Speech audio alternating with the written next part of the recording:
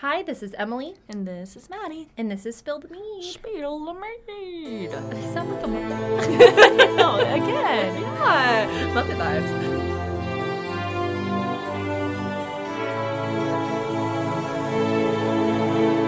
Bitch, the pot, the tea is hot. So very hot. So very hot. Welcome to Spill the Mead, a history gossip podcast. We ready to gossip. We're ready to gossip.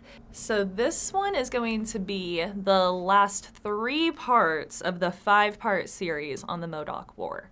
So the last time we talked about Captain Jack's stronghold, we left it on a nice high note, but this story does get pretty rough. Yeah, I'm going to ease you into it, though. So like I said, it's going to be 3 parts. This first part here is probably the meatiest, but definitely like the most fluffy. Oh, good. Okay. Yeah, all because right. we ended on that high note, so we're going to ride that out for a little bit. Yay! We're going to meet some new people, talk about the people we already know a little bit, and, set some scenes really well for this whole thing to go. Yeah, so it starts off, and then it ends a little, but I know we're going to get there gradually, so hang with us. It's a really good story, and sometimes really good stories can be very tragic. Okay, last episode that was also a depressing messy. Yeah. Yeah, the whole Inez Peter thing was rough. Literally so, ripping you guys, hearts out. you listeners, you're used to You're used to it, yeah. You know history. What? Yeah, after these couple episodes, we got another folk tales for you. Yeah, nice fluffy one. Yeah, that'll lighten things up. It will, yeah. And again, this one isn't bad. This one's good. Okay. So yeah. But yeah, we can get on with the nice part. Part 2 gets a little stressful, and part 3 is rough. Part 3 is hard.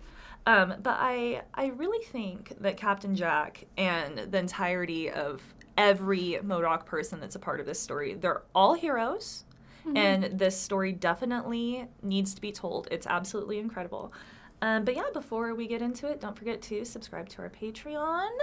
Our Love Letters and History series is out, and people who are already signed up for Patreon, please don't turn it off within the first 30 seconds because it's Hemingway, and he's so boring. I didn't realize Hemingway, even in just day-to-day life, was such a fucking nightmare. We were so stoked with we set the scene up for it and everything, and we're like, oh my gosh, and he starts it off by Dearest Pickle, and it seems like it's gonna be a fucking banger, and then it's just 30 more seconds of blah blah blah blah blah. We're like, oh my god, it's so boring. He's literally just talking her ear off about going shooting. Yeah. And then he says don't worry, I'm not going to bore you with all this talk about shooting. And then that's literally the entire letter. It's not... It wasn't even a love letter. I don't know. Because the other ones other ones were incredible. They made me laugh. Beautiful. They made me cry. Oh, yeah. And then there's fucking Hemingway.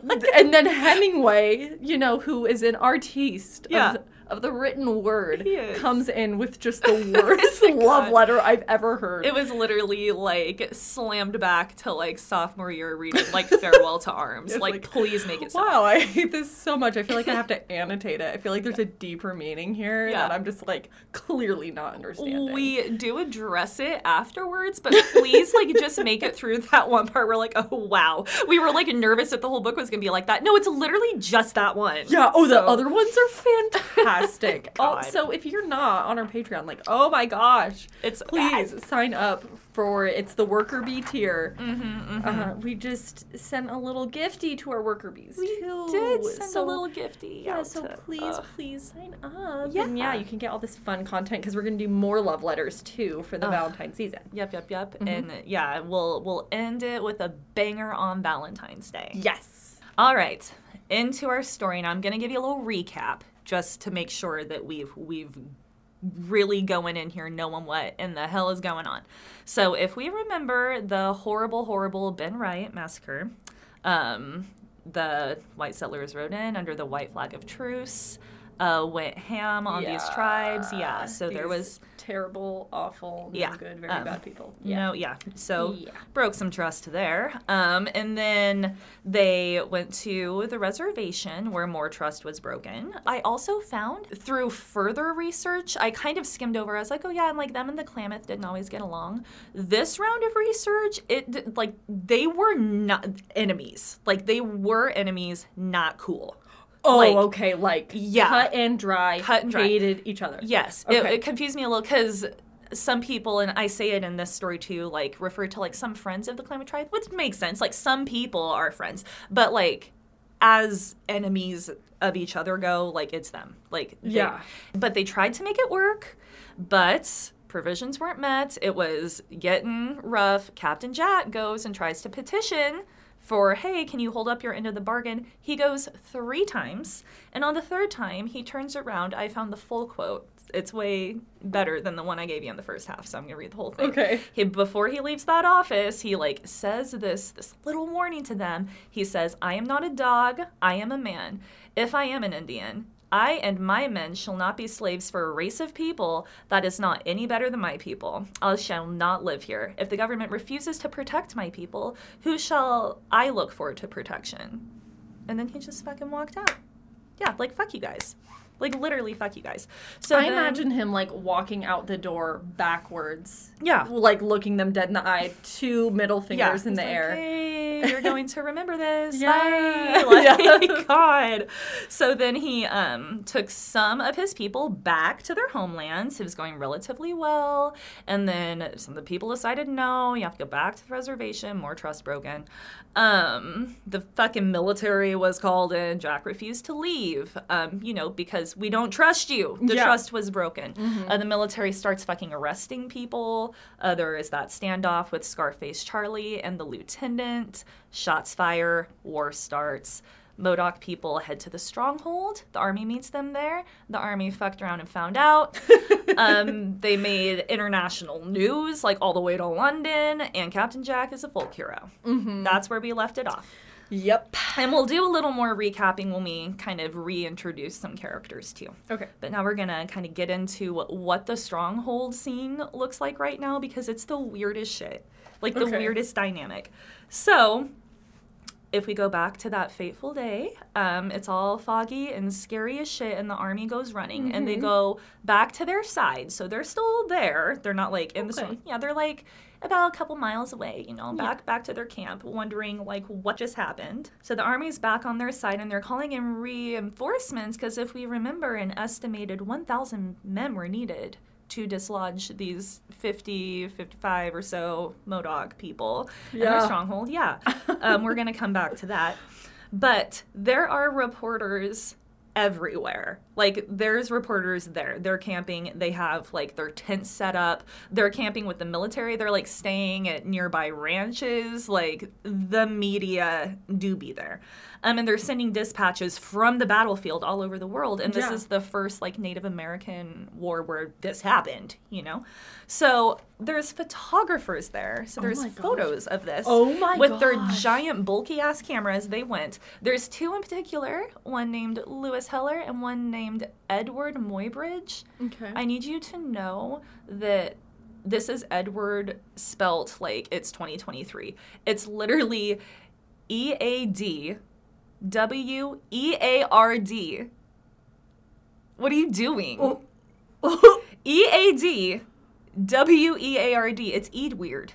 Eadweird. I'm looking at it right now. Eadweird. So many EAs. What are you happening? doing? Yeah, I don't know. I'm hoping. What were his parents doing to him? I'm hoping it's so my maiden last name had a weird AE dynamic, and it was because when my family moved over, that it had a umlaut over the A or something. So I'm hoping it's something like that, but what's happening here? So Eadweird. Yeah. So anyways, Lewis and Eadweird are out here, and they were really important because up until now, the only images of Native Americans that anyone saw was propaganda.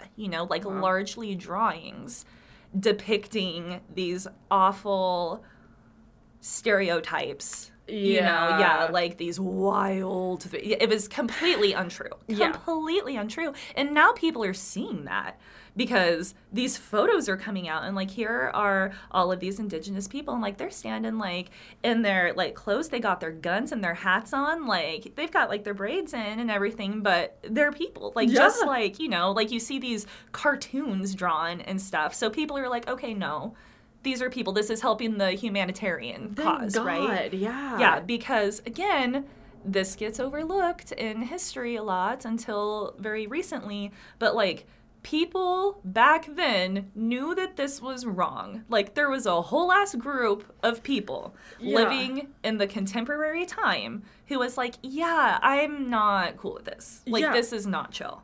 And I feel like, you know, I don't think it's not presented that way now. No, you don't like hear about that. Yeah. You don't hear enough about like how bad things even were for the Native Americans. Like, check the last couple episodes where at one point I talk about how my little brother was supposed to make a children's book on the Trail of Tears in high school.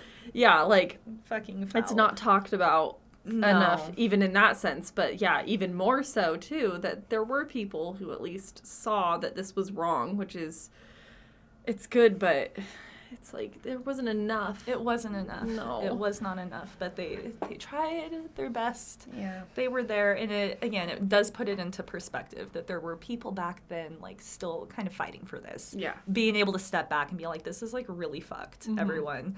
But anyways, Edward Muybridge worked for the U.S. government to photograph the war, so he was taking a lot of pictures. However, many of his photos were staged. Oh. Yeah, so, like, one of his photos are captioned, you know, said, like, oh, like, a brave Modoc warrior, like, and it's a, like, a man with a gun and everything, but it actually was, someone from the Warm Springs tribe used, so it was not, like, a Modoc person. Yeah, it's, like, I don't know if, trying to give him the benefit of the doubt here, maybe he didn't want to, like, cross enemy lines, and it seems as though the Warm Springs tribe was in the area, you know, like, they lived in that area as well. I don't know. It's not great. No. Don't get me wrong. Yeah. We do not love that. However, it was still better than nothing in the sense that, like, people are finally seeing actual photographs, you know, and, like, that was still something, and it's making people sympathetic to the Modoc cause. And, like, and that's, you know, that's if something. You have to, like, glean some positivity from it, then, like, here it is. Yep, there is a small shred of it. Yeah.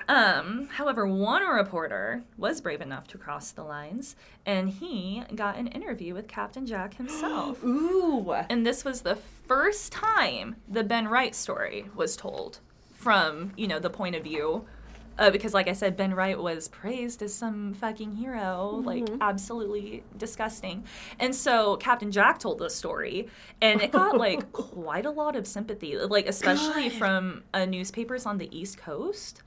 Like, so, like, the New York Times picking up, and they were like, wow, like, that's pretty fucked up, you know? So, like, they were gaining some sympathy here. Hell yeah. Yeah, this is good. The media was a good thing here. Okay, yeah.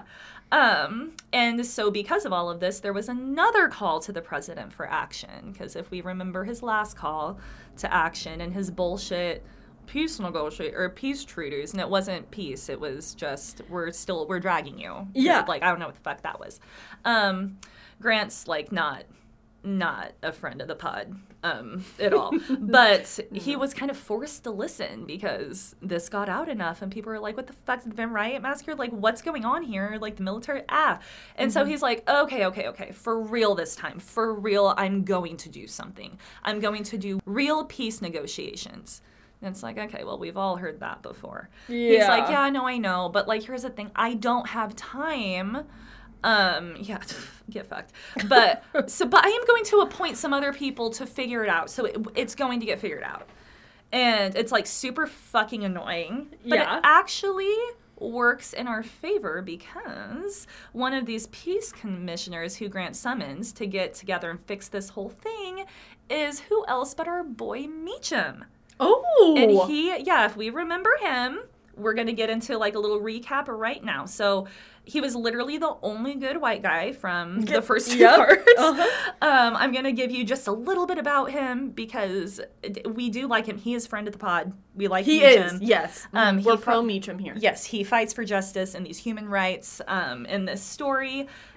But it's not his story. I'm just going to give you a little bit, because context. Yeah. Context is fun. So he is the U.S. Superintendent of Indian Affairs for Oregon. Wikipedia, just if you do a quick little search and like the first things that it describes of him, it describes him as a minister, a reformer, an author, and a historian. So, whoa. Yeah, he's got a whole little... Quite the labels. He came to Fort Klamath, was not impressed. We remember that. Yep. And he's very sympathetic to the Modoc people and their cause. When they were forced onto the Klamath reservations, he went there, he gave them blankets and like supplies and stuff to try to help them get by because he knew it was hard for them. He was friends with a lot of them, and we're going to get into some of those friends in a little bit, some new friends. And he's going to, throughout this story, prove how loyal he is to the Modoc cause. Like, friend of the pod. Thank God. Yeah.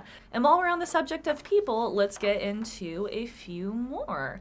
We're going to go over Captain Jack a little bit more, just to give you a little more context. Because, we got to know these people just a little bit better. As mentioned in the first episode, he was born as Kent Puash, also pronounced kind of like Kient Poos. It's very different every time I hear it pronounced, so I'm just gonna call him Captain Jack. But let me tell you, it sounds so fucking cool when like people who know. Oh my gosh, it's like so cool. It does mean strikes water brashly because he did grow up like in the tribe that was along the water. Oh, cool. Yeah. He lived along the Tule Lake, and that Ben Wright massacre. Yeah, he was there.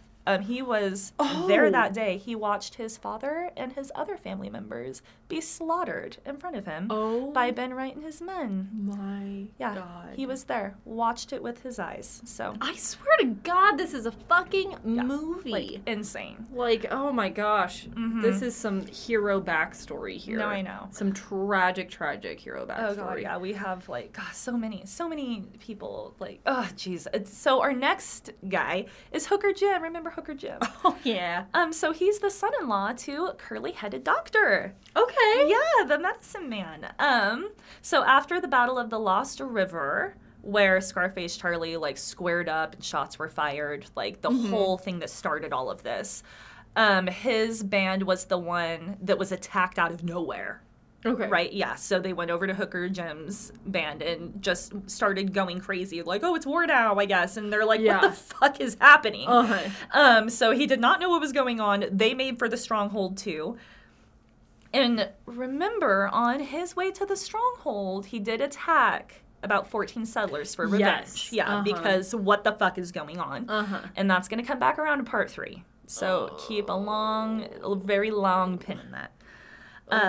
But moving right along now to Sconchin John. Yeah. Yeah, he was the hardest one to find stuff on. I'm not sure of his age, but he's definitely older. Because remember, his brother was Old Sconchin. Right. Who signed the treaty. We're going to talk a little bit more about the treaty that he signed. And they're still back at the reservation with the Klamath Indians. Yes. Also, for what it's worth, Old Sconchin, so Sconchin John's older brother, is like the head chief of the entire Modoc tribe. Oh, wow. Okay. Yes. And so they're back on the reservation. They're like, hey, like, we're staying. Go do you. I don't know. So Old Sconchin is still back on the reservation with the Klamath tribe, with, the Modoc people who decided to stay with him. And remember, he was the one who said that he was going to try to kill every white settler that was coming in. But they kept coming and coming. Right, yeah. and then he was like sickened by it, and he's like, I'm laying down my gun. Anymore. I'm living in peace. He's very pro-peace now, right? Yes. Okay. And when you look at things, it's just worth noting, when you look at things from Old Sconchin's point of view, like sources I found on him specifically say things like he couldn't control Captain Jack. Like, he begged him to stay at the reservation. But Captain Jack's like, no, fuck you, I'm going. But he did say, like, you're welcome. What are we? But yeah, he did say, like, you can come back. Now it's kind of sounding like a please come back sort of thing. But, yeah, Scaunch and John is his brother. Scaunch and John went back with Captain Jack, so here goes his little brother. Now, it's rumored that throughout this whole story that we're going to hear, that Scaunch and John was, more so than any other member of the tribe, was really influential in, like, keeping up the fight in all of this. Like, he was the Ares. Like, he's like, no, we're not backing down. The morale is up. We are going forward. Yep, like, I'm sorry, big brother. I know that you are, like, the head chief of everything, but no, fuck it. I'm going back and I'm fighting for this. Like, I'm not doing it. Yeah. Stubborn as hell. Yes, and he would end up being considered responsible for some of the more intense acts that are committed during this story. And he is reported to repeatedly advising Captain Jack to continuing to fight when Captain Jack doesn't want to. Oh. Like, because if we remember, Captain Jack is that way. He's like, no, let's sit down, let's talk it out. That first battle of Stronghold, he was like, oh, they're coming to talk. You know, like, that's what we're doing here. So he wasn't necessarily, and he was living amongst, you know, the settlers. He was, like, in the town of Wairika. He was making it work. He was doing fine. But, I mean, like, if you're going to come at him... Yeah. So, but definitely Scaunch and John and Hooker Jim seem to be a little more of the cutthroat, you know, like, no, let's fuck them up kind of people in this story. But now we're going to move on to Scarface Charlie. Scarface Charlie is Captain Jack's right-hand man. Like, that is his go-to guy.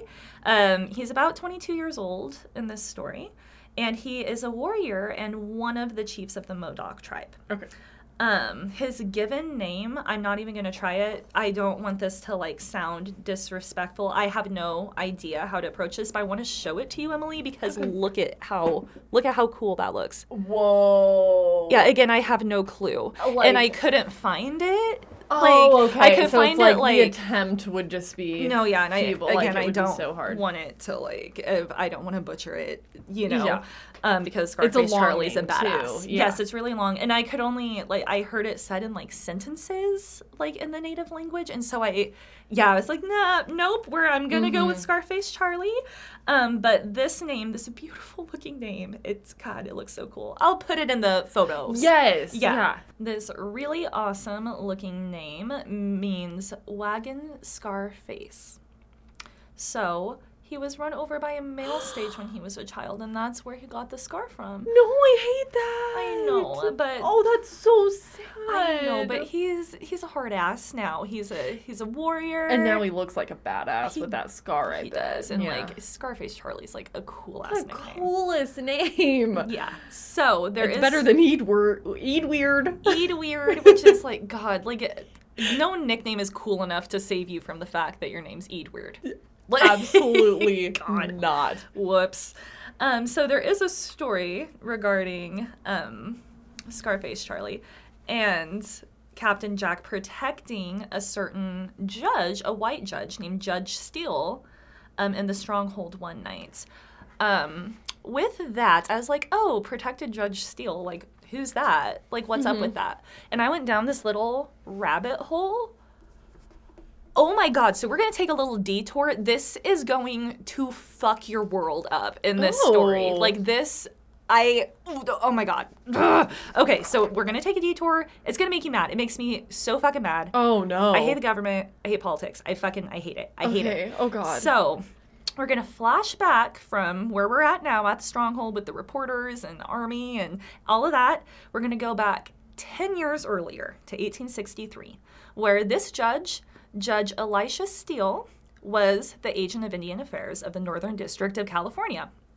And he held this position throughout the 1860s.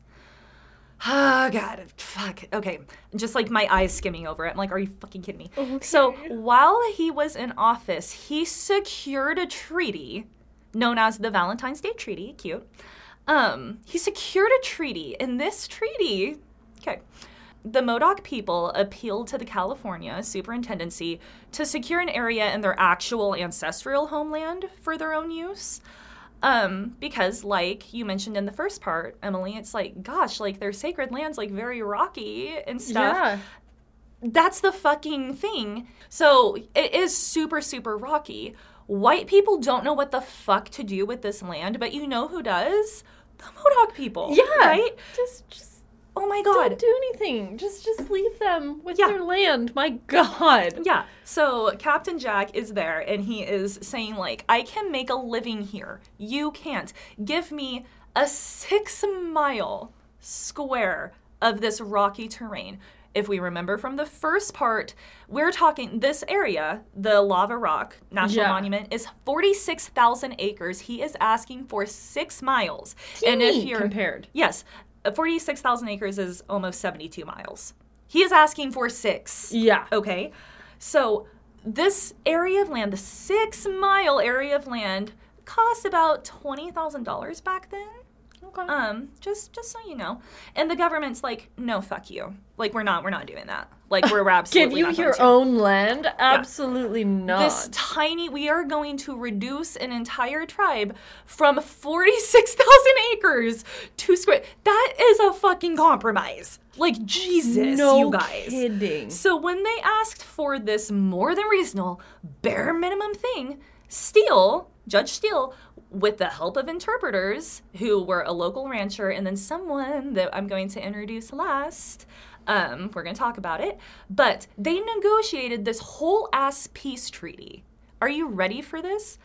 The treaty said that a reservation in Northern California and their ancestral land would be there, like, for any of the Modoc people who are like, yep, we're part of the treaty, like, you will have that land.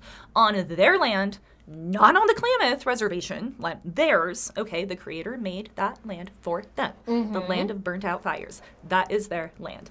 In turn, all that the Lost River Modocs had to do was agree to allow safe passage through their territory and maintain peace with the settlers and other neighboring indigenous nations. Okay. That's it.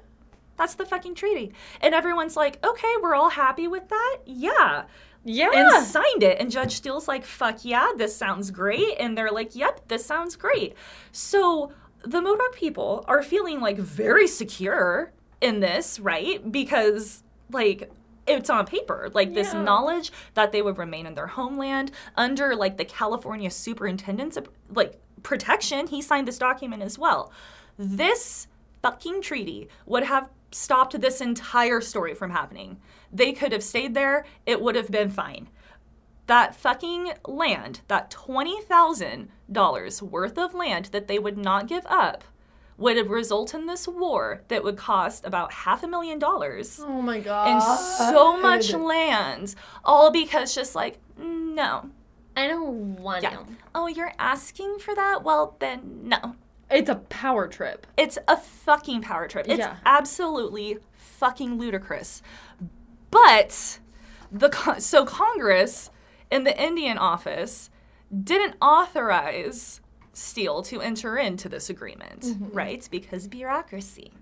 So people in D.C. find out about this, and like local people hear about this, local government people, and they all get mad. And so you can't hold up this thing. The president doesn't even know Steele, even though this is his fucking job and he got it all fucking figured out. Oh my God. Yeah. So as if that's not bad enough that people are going to pitch a fit over this because I was trying to think of a reason. I don't know why. I don't know why people have to be this way.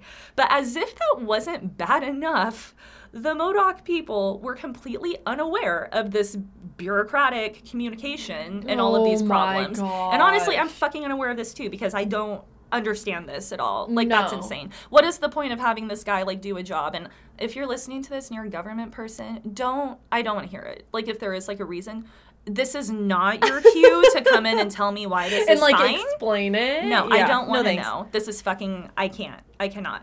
So the Modoc people continued to live in their homeland, often visiting, the white towns to trade and seek employment like I had mentioned in the first part. Mm-hmm.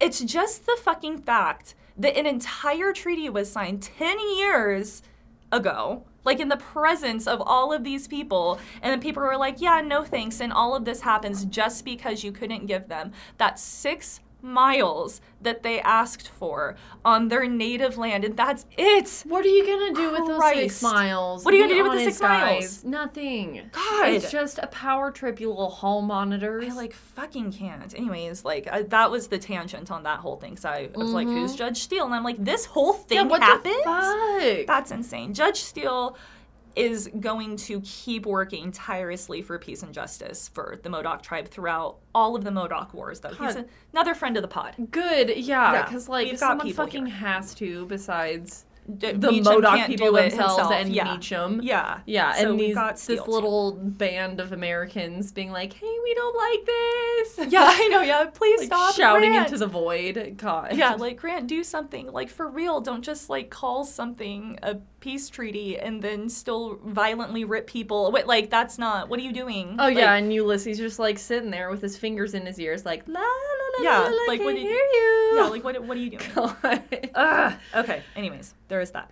Back to Scarface Charlie. Yeah. So, that night, Judge Steele came into the Modoc camp, after, the stronghold, standoff happened and everything. Captain Jack and Scarface Charlie kept him safe, protected him, because Captain Jack and Scarface Charlie are, together. That loyal friendship.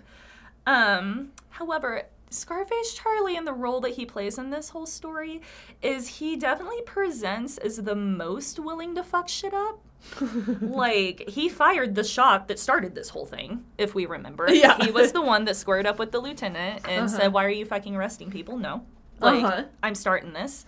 And Captain Jack trusted him just endlessly. And Captain Jack did tell people that he was a relative, that Scarface Charlie was his relative.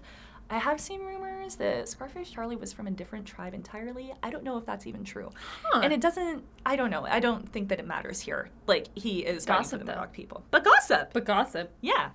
But yeah, I am, and again, to be clear, I'm I love Scarface Charlie. I love Scotch John.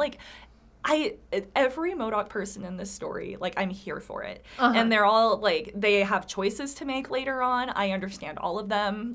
I'm just so here for all of them. But Scarface Charlie is a little unhinged. He's a little scary. He's the doer. Who would have thought that Scarface Charlie, of all people, was unhinged a little bit? The Sagittarius of the group. Yeah. There he goes. He's off doing it. Oh, Scarface Charlie again. Yeah, damn it, man. Come on. Come back, Scarface. Literally in part 1 and 2, I guess, Captain Jack's sitting there hey, okay, they're coming to talk. Go get them, Charlie. And he goes out there and comes back. He's I shot him. Sorry. Or tried. I mean, the gun misfired. But listen, it's war. So, I shot at them. Yeah, it's war. And Jack's just I don't 100% know what I expected to happen there, but okay. I'm always 67% ready when I tell you to do something. For chaos. Yeah. For pure chaos. It's a little spoiler alert. Scarface Charlie's going to have his victory moment in part 2. Ooh. So that's a happy thing to look forward to in part 2. Now we're Shaq Nasty Jim. We're going to just come back to this. Yes! Oh my gosh. Shaq Nasty! Yes, I know where Shaq Nasty came from now. Yes! So Shaq Nasty Jim is also about 22 years old in all of this, and he was the one whose wife had the baby during the first battle of Stronghold. Okay, yeah, and the name Shaq Nasty Jim is the most badass name, but the real badass person here is his wife. Oh, God, who made their numbers. Let's not forget, my favorite fucking thing in the world is that their losses were negative 1 losses because they gained a fucking person during this battle. Amazing. Yeah. And, that baby was born a little warrior. I'm sorry, you were. Welcome to it, my guy. You're a warrior now. My gosh. You don't have to prove yourself any further. Your mom's a badass. Yeah. Your dad's a badass. I can't. So welcome to the world. Yep. And so that's a little baby Shaq Nasty. He got a brand new baby. Brand new. Baby Shaq Nasty. Baby Shaq Nasty. Shaq Nasty Jimmy over here. Oh my gosh. So where Shaq Nasty came from is they call it a corruption of a Modoc phrase, so just a misinterpretation pretty much. Okay. But it's a corrupted form of the phrase meaning left-handed man So all my fellow left-handed people out Maddie. there, we're a little Shaq nasty, maybe. Raise your left hands if you love a left hand. Boop, boop, boop, Shaq boop. nasties. All my Shaq nasties out there. Gosh. And, like, I wanted to come back to him just because I found where that name came from, and it's so cool. And he is here through this whole thing, and he's going to make some choices later that we're going to talk about. And we're not going to, like I said, people make a lot of different choices. Yeah, every time you say that, I'm like, uh-oh. Yeah. Yeah, like, and they're making choices. I'm never going to judge their choices, and that's all I'm going to say about that. You're going to find out in, like, part 2 or 3, somewhere in the second half of this. Okay. So here is our last character we're going to introduce, and her name is Toby Riddle. What Toby is happening with these names? Like, Toby's so cute. That's such a cute name. Toby and Toby Riddle. Mm-hmm. She's going to get, like, way later on in the story, she's going to get, like, a nickname, too. And we'll get to it. But Toby Riddle. So she is Captain Jack's cousin. Okay. And she is a Modoc woman around 30 years old when all this takes place. And she is a little rebellious. Like, getting into the gossip of her life a little bit. She rebelled against her family's wishes when she did not marry a Modoc man. Whoa. Not the Modoc man her family picked for her, not another Modoc man. She married a white guy from Kentucky. Whoa. Yep, who came west to make a better life for himself, named Frank Riddle. And okay, I don't really know what I was expecting when you told me that her last name was... I feel like I should have seen that one coming, that she married a white man. I don't know, like Scarface Charlie. Shaq Nasty Jim. Yeah, Jim, like where'd Jim come from? Like, where Captain Jack, you know, like they just call him Jack. Because it's Jim, like, cool. Yeah, so. Lots of Jameses up in here. Yeah, like it could have, Toby Riddle sounds so cool, so I get why you think it could have been like one of these cool nicknames. Like, no, that's just her fucking name. Oh, I feel like I'm being like, where's Ashton Kutcher? Like, am I being punked with these names? No. Like, are you just making these names up? Because so how are they so fantastic? They're so fantastic. Mm-hmm. And when I post the pictures of all these people, like, they're so like that. Oh gosh, she's such a Toby Riddle. It's so great. Oh. So she marries Frank from Kentucky, who came west, and her family is just very mad at her for this. Yeah, Frank. I'm just Toby Riddle, and you know that she's like gorgeous. Oh, she is, yeah. Yeah, and like what a fucking badass. And then it's like her cousin is Captain Jack. Are you kidding? Yeah. And then like, and there's Frank. Yeah. Frank's rocking with us. We're rocking with Frank. The hanky panky with the Frank.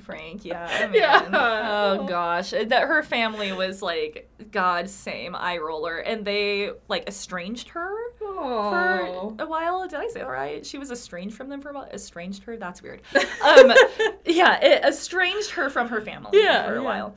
But not for long, because Frank was like, no, I want your family's approval. I want your father's approval. Like, I want us all to live together. Frank's a friend of the pod. Okay, I knew that, like, Frank's rocking with us. Frank's rocking with us here. He's rocking with the best. Yeah. So he wanted to meet every obligation that a Modoc groom would have to make. And he did. He went through everything he had to. The respect for her culture is just... Oh, yeah. And it worked. At the very end of it all, he gave her family like a whole bunch of horses, and they gave him gifts, which like sealed the deal. Yay! And Frank and Toby Riddle settled close to her family in the Lost River area.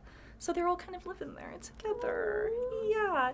And when I said that Meacham used interpreters to secure, like different like negotiations and stuff, it was Toby and Frank. Oh my gosh, a little team. Cute. Yes. Ooh, I love them. Happy Valentine's Day in a couple of weeks, you guys. Happy Valentine's Day. Toby and Frank forever. Toby and Frank forever. Uh-huh. Put that on a shirt. I'm even more Toby and Frank than I am, I think, even Peter and Inez. Right? Yeah. Oh, man. I did kind of look. I was like, I wonder if I could do an entire story on this. And I don't know. I think I kind of just gave it all to you right there. But we are going to all that talk. There is, at least, like, out there. But I don't know. Sweet. Maybe, like, I'll give everyone You'd have a break. to dig. Yeah, like, you're all sitting through 5 episodes of this. And Yeah. so I'll take a break from the Modoc Wars for, like, a year or 2 and then circle back to Toby. Good. And some of the other... There was a few other names mentioned that I didn't have time to put in here where I'm like, what's up with you? Yeah. That's cool. Ooh, okay. Okay, and those are the people. Yeah. We're moving off of people. We're getting back to the scene. So all of these people are at the stronghold right now. And Captain Jack is still, he hasn't given up. He's still trying to negotiate for the 6 fucking miles of land. Like, that's all that he is asking for. The government's... bare fucking minimum. Yeah, it's like the fact that he has to beg for his own land. I know. Can we go back to the solicitor thing? And it's like, you're literally like, can I have the linen closet? I'm literally asking for a linen closet. For my whole family to live in. You don't have linens. Like, can my whole family Please. live in the linen closet? Yeah. I have linens. I could use the linen closet. Yeah. And they're like, no. Yeah, no, absolutely not. God, fuck that. It's, I know. It's fucking infuriating. So while this whole thing is going on, Captain Jack's sitting there and he's like, I just, like, fucking owned you guys in this last battle. Just give me the 6 miles. Like, we're not stopping here. Like, we already signed a treaty. All you have to do is look at the treaty and say, yeah, looks good. Like, that's literally it. Like, fucking come on. God, sorry. Okay. I'm setting the scene now. Yeah. No, I'm... So, this is so strange because everything going on at the scene right now is at this weird standstill that would never, ever happen today, that we can't even fathom because information is so, like, quick now. Yeah. But if you really think about the process, we are on the West Coast and information has to get back to D.C. So, I mean, like... something happens, and then you have to sit there and you have to write the fucking letter in camp. You have to send it. It has to travel there. It gets there. Then people are like, oh, fuck, this whole incident at the Stronghold happened. Then they have to have all these meetings, take all of these steps to figure out what they're going to do and ratify blah, blah, and blah, then bureaucracy. 5 years later. Then they have to send the message back. Oh, my God. Like, Christ, it's just taking forever. Yeah, the snail mail. Seriously. Yeah, our patrons are feeling it right now because we snail mailed them their little gift. And I'm like waiting to hear from someone like, did you get it? Ugh, gosh. So because of this whole thing, we're getting this really interesting dynamic that I have never seen before. Like, Emily and I, as you know, like, we're not here to give you politics and things like that, but I'm kind of like... after, like, the Kamehameha one and this one, I think there's one other one that I did. I kind of like a little battle story, you know? Like, oh, yeah. I don't mind it. There's certain situations where I'm down. Again, I don't want to get into all the politics behind it because I'm just going to yell at you like I just did over that whole fucking ridiculous thing. But, like, I don't know. I like a battle sometimes. Oh, yeah. And so I look into a lot of battles. I've never seen anything like this. It's crazy. So the weather eases up. And springtime is now here because this is taking months. So the first battle happened January 17th. The next one, yes, there's going to be another one, spoiler alert, is going to be in April. Whoa. Yeah. Okay. So months. Wow. So everyone's just sitting there looking at each other with a thumb in their ass, like, what do we do, you know? Meanwhile, local people are, like, way overcharging the army for supplies and stuff, and, like, the army's all fucking stuck here. Remember, they didn't bring anything with them because this was supposed to take half a day. Yes, it's gonna be so easy. And now it's, like, fucking April. Like, how weird. And so the Modoc people kind of start wandering in and out of the lava fields, in and out of the strongholds, because if we remember, again, crazy dynamic, Fort Klamath was right there, right? Yeah. And so, like, the soldiers from Fort Klamath are here, like, they know each other. So, like, a lot of the Modoc people and these soldiers are, like, pals. It's this weird irony. Oh my God, yeah. And so Modoc people would be walking into the military camp, be like, hey, so, like, any updates? Anyone get any mail here, anything? Like, what are we doing? Like, what's going on? Are they going to listen to us? Are they going to not? It's literally it's so weird. That is bizarre. Like, and then it'd be like, nope, guess we're still fighting. Okay, like, humans, man. I don't know. But some other Modoc people are going over to visit Klamath friends, because, like I said, they are an enemy tribe, but, you know, things happen. Look at Toby and Frank. So yeah, they're kind of going over to like visit Clay, but then they go back to the stronghold. This is like the most relaxed thing going on, which again, it's just such a shame because, like, God, in hindsight, when we're all sitting here right now in hindsight, it's like this had so much goddamn potential to work. My gosh, like, such a large number of people have to suck so badly that aren't even here right now because, like, they're literally just kind of, like, coming over and shooting the shit with each other and going back. Like, it could have fucking worked on so many levels. Oh my gosh, I'm ready to like pick me girl stand in the middle of them and be like, Brian, look at me. Can't we just all be friends? Brian. I am like, no, for real. Like, they literally could have lived side by side and learned from each other, and like it could have God, fuck, it could have been like so cute. God, can't we all just be friends and make cupcakes? Yes, please. Oh God, but no, we can't. This is a war story. So orders did come, and this strange, fluid, super relaxed vibe was going to leave and never come back. Okay. Yeah. So negotiations are still going on, still trying for that 6 acres. Yeah. But, I mean, the army's still... Yeah, I can't. Every time you say 6 acres, like, 2 hands. Fucking 2 hands is what we're talking about. Wait, 6 acres or 6 miles? Oh, 6 miles. 6 square miles. Shit. Still. So sorry. 6 miles. Yeah. Still negotiating for that. But, like, the army still has to army. So they're going to, don't want to throw people for a loop here. We're going to keep our super badass original flanking plan from part 1, where the army is just going to split in half and flank the Modoc people and press inward, the exact same thing that happened. Yeah. Okay. God, yeah. Works well the first time, so I get it. Oh, yeah, right. Yeah, so well. It's fucking hell.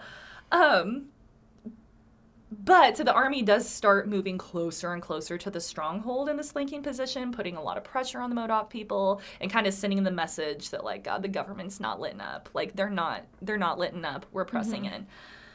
Still, the Modocs and Captain Jack are trying to negotiate, and his people are still hopeful. They're like, no, we've negotiated in the past. We can work this out. Because if you also remember in...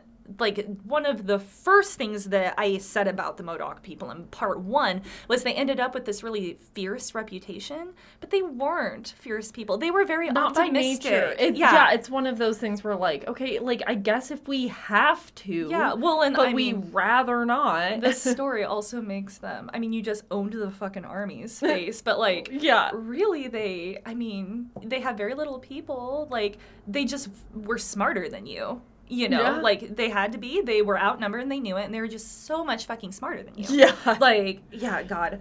They knew how... Yeah, they were playing chess, not checkers. Exactly. And they're like, no, we're going to hold off, and they're going to listen to us. Like, Meacham listens to us. Judge Steele listens to us. There's people here. Like... Well, and like we said in the last part about this, is, like, it's also very different when the motivations behind each of these groups are very different.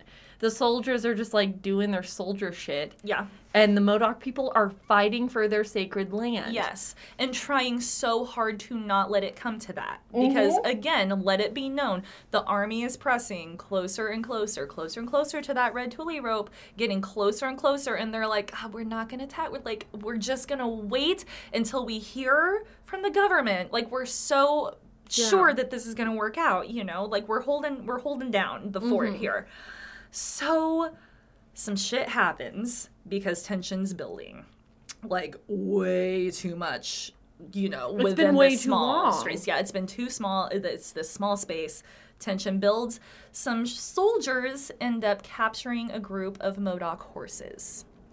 Now, in his... the horses? I know, they just, like, take a whole bunch, like, steal a whole bunch of their horses.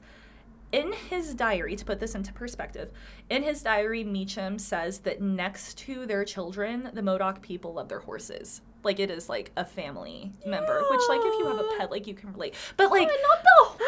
Having a horse is almost different than, like, just a pet, though, you know? Like, that's your transportation. Like, you're hunting with them. You're going to battle with them. Like, the way that so many people feel about their cars nowadays. Mm-hmm. Now make that car a living being. Combine. Imagine, like your dog and your car together. Yeah. Like, oh my gosh. And of course that's going to be, like, I've, like, so important to you. Thought about this before, too. I hate thinking about this because, like, I love animals. But, like, war horses, man, like, they trust you so much that they're like, yep, I'm gonna ride right into this with you because, like, I'm with you kind of thing, you know? Like, you don't just steal their horses, like, and think that nothing's gonna happen. So they were like, oh, okay, well, I mean, we're gonna need the horses back. Yeah. Like, come on. Like, again, we're being peaceful, like, you're pushing in, and we're holding out.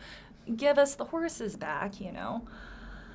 So, Captain Jack's like, yep, definitely do need those back. So, Lizzie, my wife, sister Mary, come here. You guys and Scarface Charlie are going to go over to the army and get our horses back. Just say, like, hey, I don't know if this was a misunderstanding. I don't know if you stole them to be assholes. Like, give them back. Was this some, like, drunken prank? Yeah, like, what are we doing? We were, like, just over there, like, talking to you guys. You're like, walking horses right past it. Like, what the fuck? Yeah. I don't know if that happened. But, you know. Yeah, but, like... like, theoretically. I wasn't there.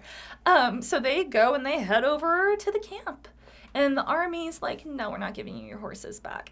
And they're like, okay, but, like, they're ours. Like, come on. Like, don't do this. Like, yeah. And Scarface Charlie's kind of standing back and, like, you know, the ladies go up and trying to handle it. The army takes their bayonets and puts them into their backs and pushes these two unarmed women out of the corral. And Meacham will later write in his diary that this act was, like, the absolute beginning of the end of the Peace Commission. Scarface Charlie's standing there like, you're not even, like, gonna... Again, we can't even negotiate this. You're just going to put your fucking bayonets into their back and push them out? Like, yeah. Okay. Like, what are we doing? Oh, fuck them up. So, they go back. Captain Jack's wife and sister and his right-hand man go back and tell them what happened. And they're all sitting there. Because Ball's kind of in their court, you know? Like, it has been. They're pressing in. They just stole their horses. They threatened you, pretty much, you know? Like, with their lives, with a fucking bayonet to the back. What are we going to do? So they are all sitting there, figuring how they are going to respond to this blatant fucking disrespect that just happened. Stealing horses in the first place. Yeah. And then the unnecessary force used when, like, trying to work it out. Mm-hmm. So, Captain Jack... Sconchin John, Hooker Jim, they're all arguing over what to do. So I just need everyone to just stop what you're doing and tune into this fact right here, right now. Because if there is one thing that is so true to this entire story and something we need to remember through these last 3 parts, Captain Jack wanted peace. The whole time. He did not want this. No, and he is sitting with everyone right now, and he's like, no, we've made it this far. They're trying to scare us. We have to wait. Like, we have to wait. It never changes. His opinion on this never changes. He wants to see the negotiation go through. Mm-hmm. Like, that is what he wants. He's going to negotiate this out. That's what Old Sconchin did, is he...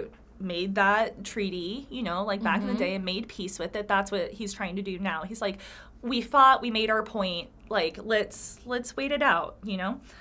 The other people there in charge literally start bullying him, calling him, like, names, pretty much call him a pussy. And, yeah.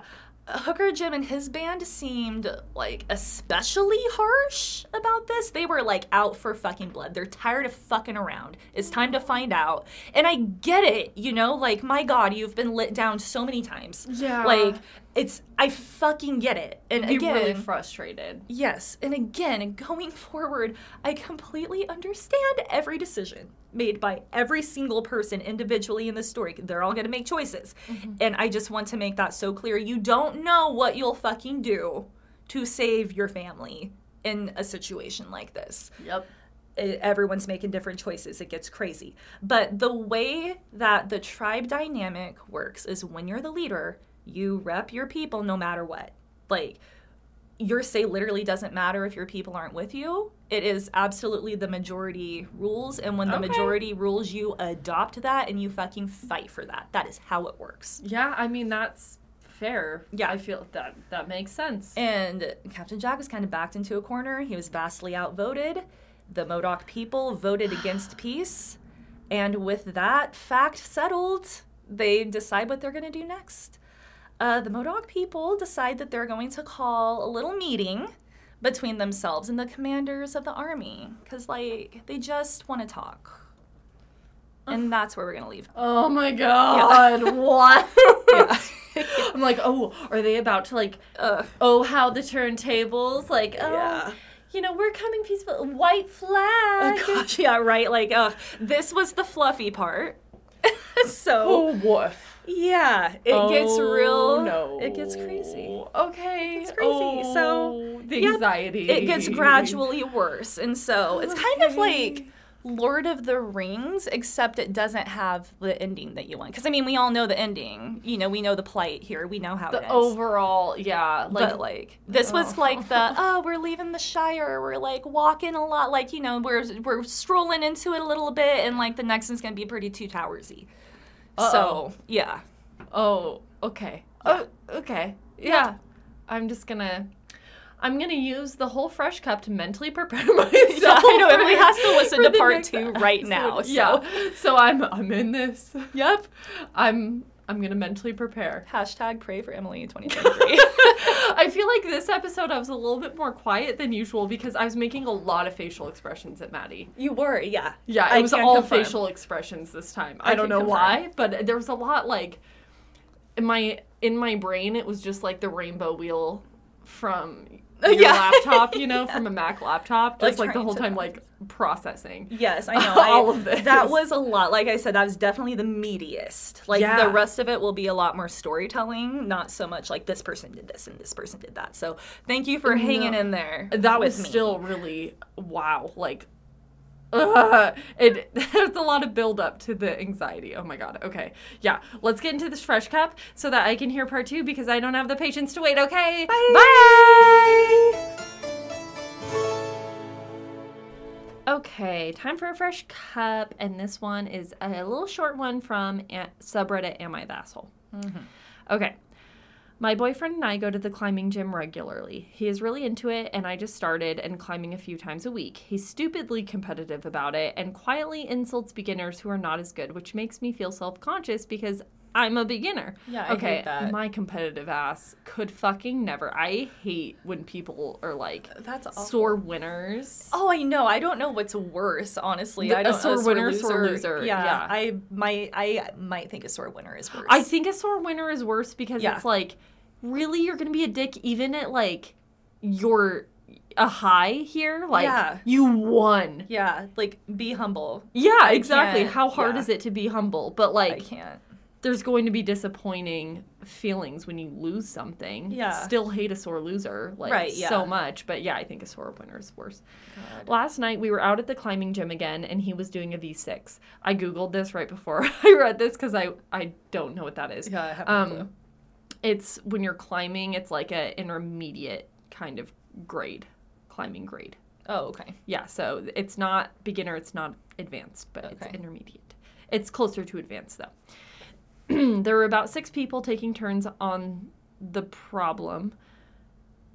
I'm assuming, like, the wall. Probably because it's a newly installed route and they were all failing. And then a girl came and flashed it. I'm assuming that means she went really fast. Ooh, okay. She made it so easy, but at the end, she didn't hold the final hold for 5 seconds, and my boyfriend called her out after she was done. Oh my God, I hate this guy. Holding the last hold for 5 seconds is supposed to be the, quote, right way of finishing a route, but she was doing it so easily she definitely could have. I think he was just being salty because she did it when he couldn't. She laughed and told him if he didn't even start the problem correctly and walked off. I gave her a high five because she was walking towards me and did amazing at the problem and knocked my boyfriend off his high horse, and she was surprised but high-fived me. My boyfriend turned to me and gave me a what the fuck look and wouldn't talk to me for the rest of the night. When we were headed home, he ranted that I couldn't be trusted to watch his back if I chose to take a stranger's side over him. Oh, man. I was shocked that that's what he took from the climb and told him that he shouldn't have nitpicked her when she clearly climbed it correctly, and he got mad and argued I was supposed to take a side over people I don't even know. Okay, that's the end of that. God. Okay, yeah, your spouse should, like, support you. Maybe high-fiving wasn't the best way to go about it. But, like, I do think that your significant other should also keep you in check and, like, call you out when you're being a fucking dick. Yeah, and there's no way that she hasn't tried to tell him that he's this way before. You know, and you don't listen. Uh-huh. And also, like, she was new at it. And, like... You're gonna talk shit on someone people new. who are... Yeah, like, that's so weird. He just sounds so deeply insecure in the worst of ways. Never. I couldn't spend, like, 5 minutes with this guy. Yeah. Like, ew. Good for you on sticking around for that long, and but then he, like, better for you to her. go. Yeah. I'm just gonna ignore you. Like, you're gonna pick a stranger side. It's like, I mean, I shouldn't have to. My personal opinion... She should go date that climber. I give up on it. I think they'd be a better couple. I'm trying to think. I was like, okay, no, like, what would I do? Would I high five? My husband would never. Exactly. My husband's never a dick like that. I literally can't put myself in that. I don't know. I don't know. I can't. Someone that I'm with, because I'm like, oh, it's her boyfriend, though. Because I'm like, no, I would have high-fived him, too. Like, fuck you. You're mean. You're a mean person, but... I have loyalty, though, and you should be loyal, but not when you're an asshole. Yeah. I don't know. Like, no one likes you. Reality check a little bit, honestly. Yeah. Like, yeah. The comments, not the asshole, your boyfriend sounds exhausting to be around. He does. Yeah. Not the asshole. If your boyfriend doesn't like being called out on being a petty, sore loser, he should stop being a petty, sore loser. Yeah. That's, easy to do. Costs no money to not be... It costs $0.00 to be a decent person. Okay, not the asshole. I've been climbing for many years, and your boyfriend's attitude is the antithesis of most climbing gym communities. Climbing is a personal competition, not an outwards one. He should be focused on how to improve his own technique, strength, and mental game, and be inspired by climbers who he can learn from, not critiquing them to make himself feel better. It's normal to cheer someone else on who has competed a hard send, V10, V6, or V0. Their success says nothing about the different journey you're on. His insulting of beginners is toxic and speaks to his own insecurities, while his attitude towards the V6 climber is bad. This particular pattern of behavior is a worse red flag. Oh, yeah. It is. And, like, even the girl, like, she laughed. She's like, what? You know, like, she didn't even, like, come at him back, like, you miserable person. And just, like, walked off. And that's, like, the worst insult, right? Yeah. Like, even worse than the high five is, like, the... like, you're not. You didn't start it right. Yeah. Like, I'm not going to take advice from someone that didn't start it right and couldn't do it. Okay, buddy. Yeah. Okay. Yeah. The person says, also the rule is a controlled 2 seconds matched on a final hold, not 5 seconds. So the boyfriend was wrong, and his girlfriend's a beginner, so she doesn't know. Yeah. Yeah. Welcome to climbing. If your boyfriend continues to be weird like this, know there are many other non-nitpicky and humble, strong climbers to get to know. Aw. This sounds like a great community other than this guy. Yeah, that guy's just the fucking worst. There isn't even much to elaborate. That is like a short one. It's like very he's insecure and he's the asshole, and you should leave him. Yeah. As always. Break up. Break up with him. Yeah, I couldn't do it. You're a more patient woman than I. Oh, God. Yeah, like, no, that's pretty inexcusable. Have yourself the best Valentine's Day of your life and spend it without him. Yeah, please. Go find a nice climber. Yeah, builds people up. Exactly. Like, what's wrong with people? Jesus, God. Okay, well, we will see you for part 2, technically part 4, kind of, of the Modoc Wars. So, yeah. Okay, bye! Bye!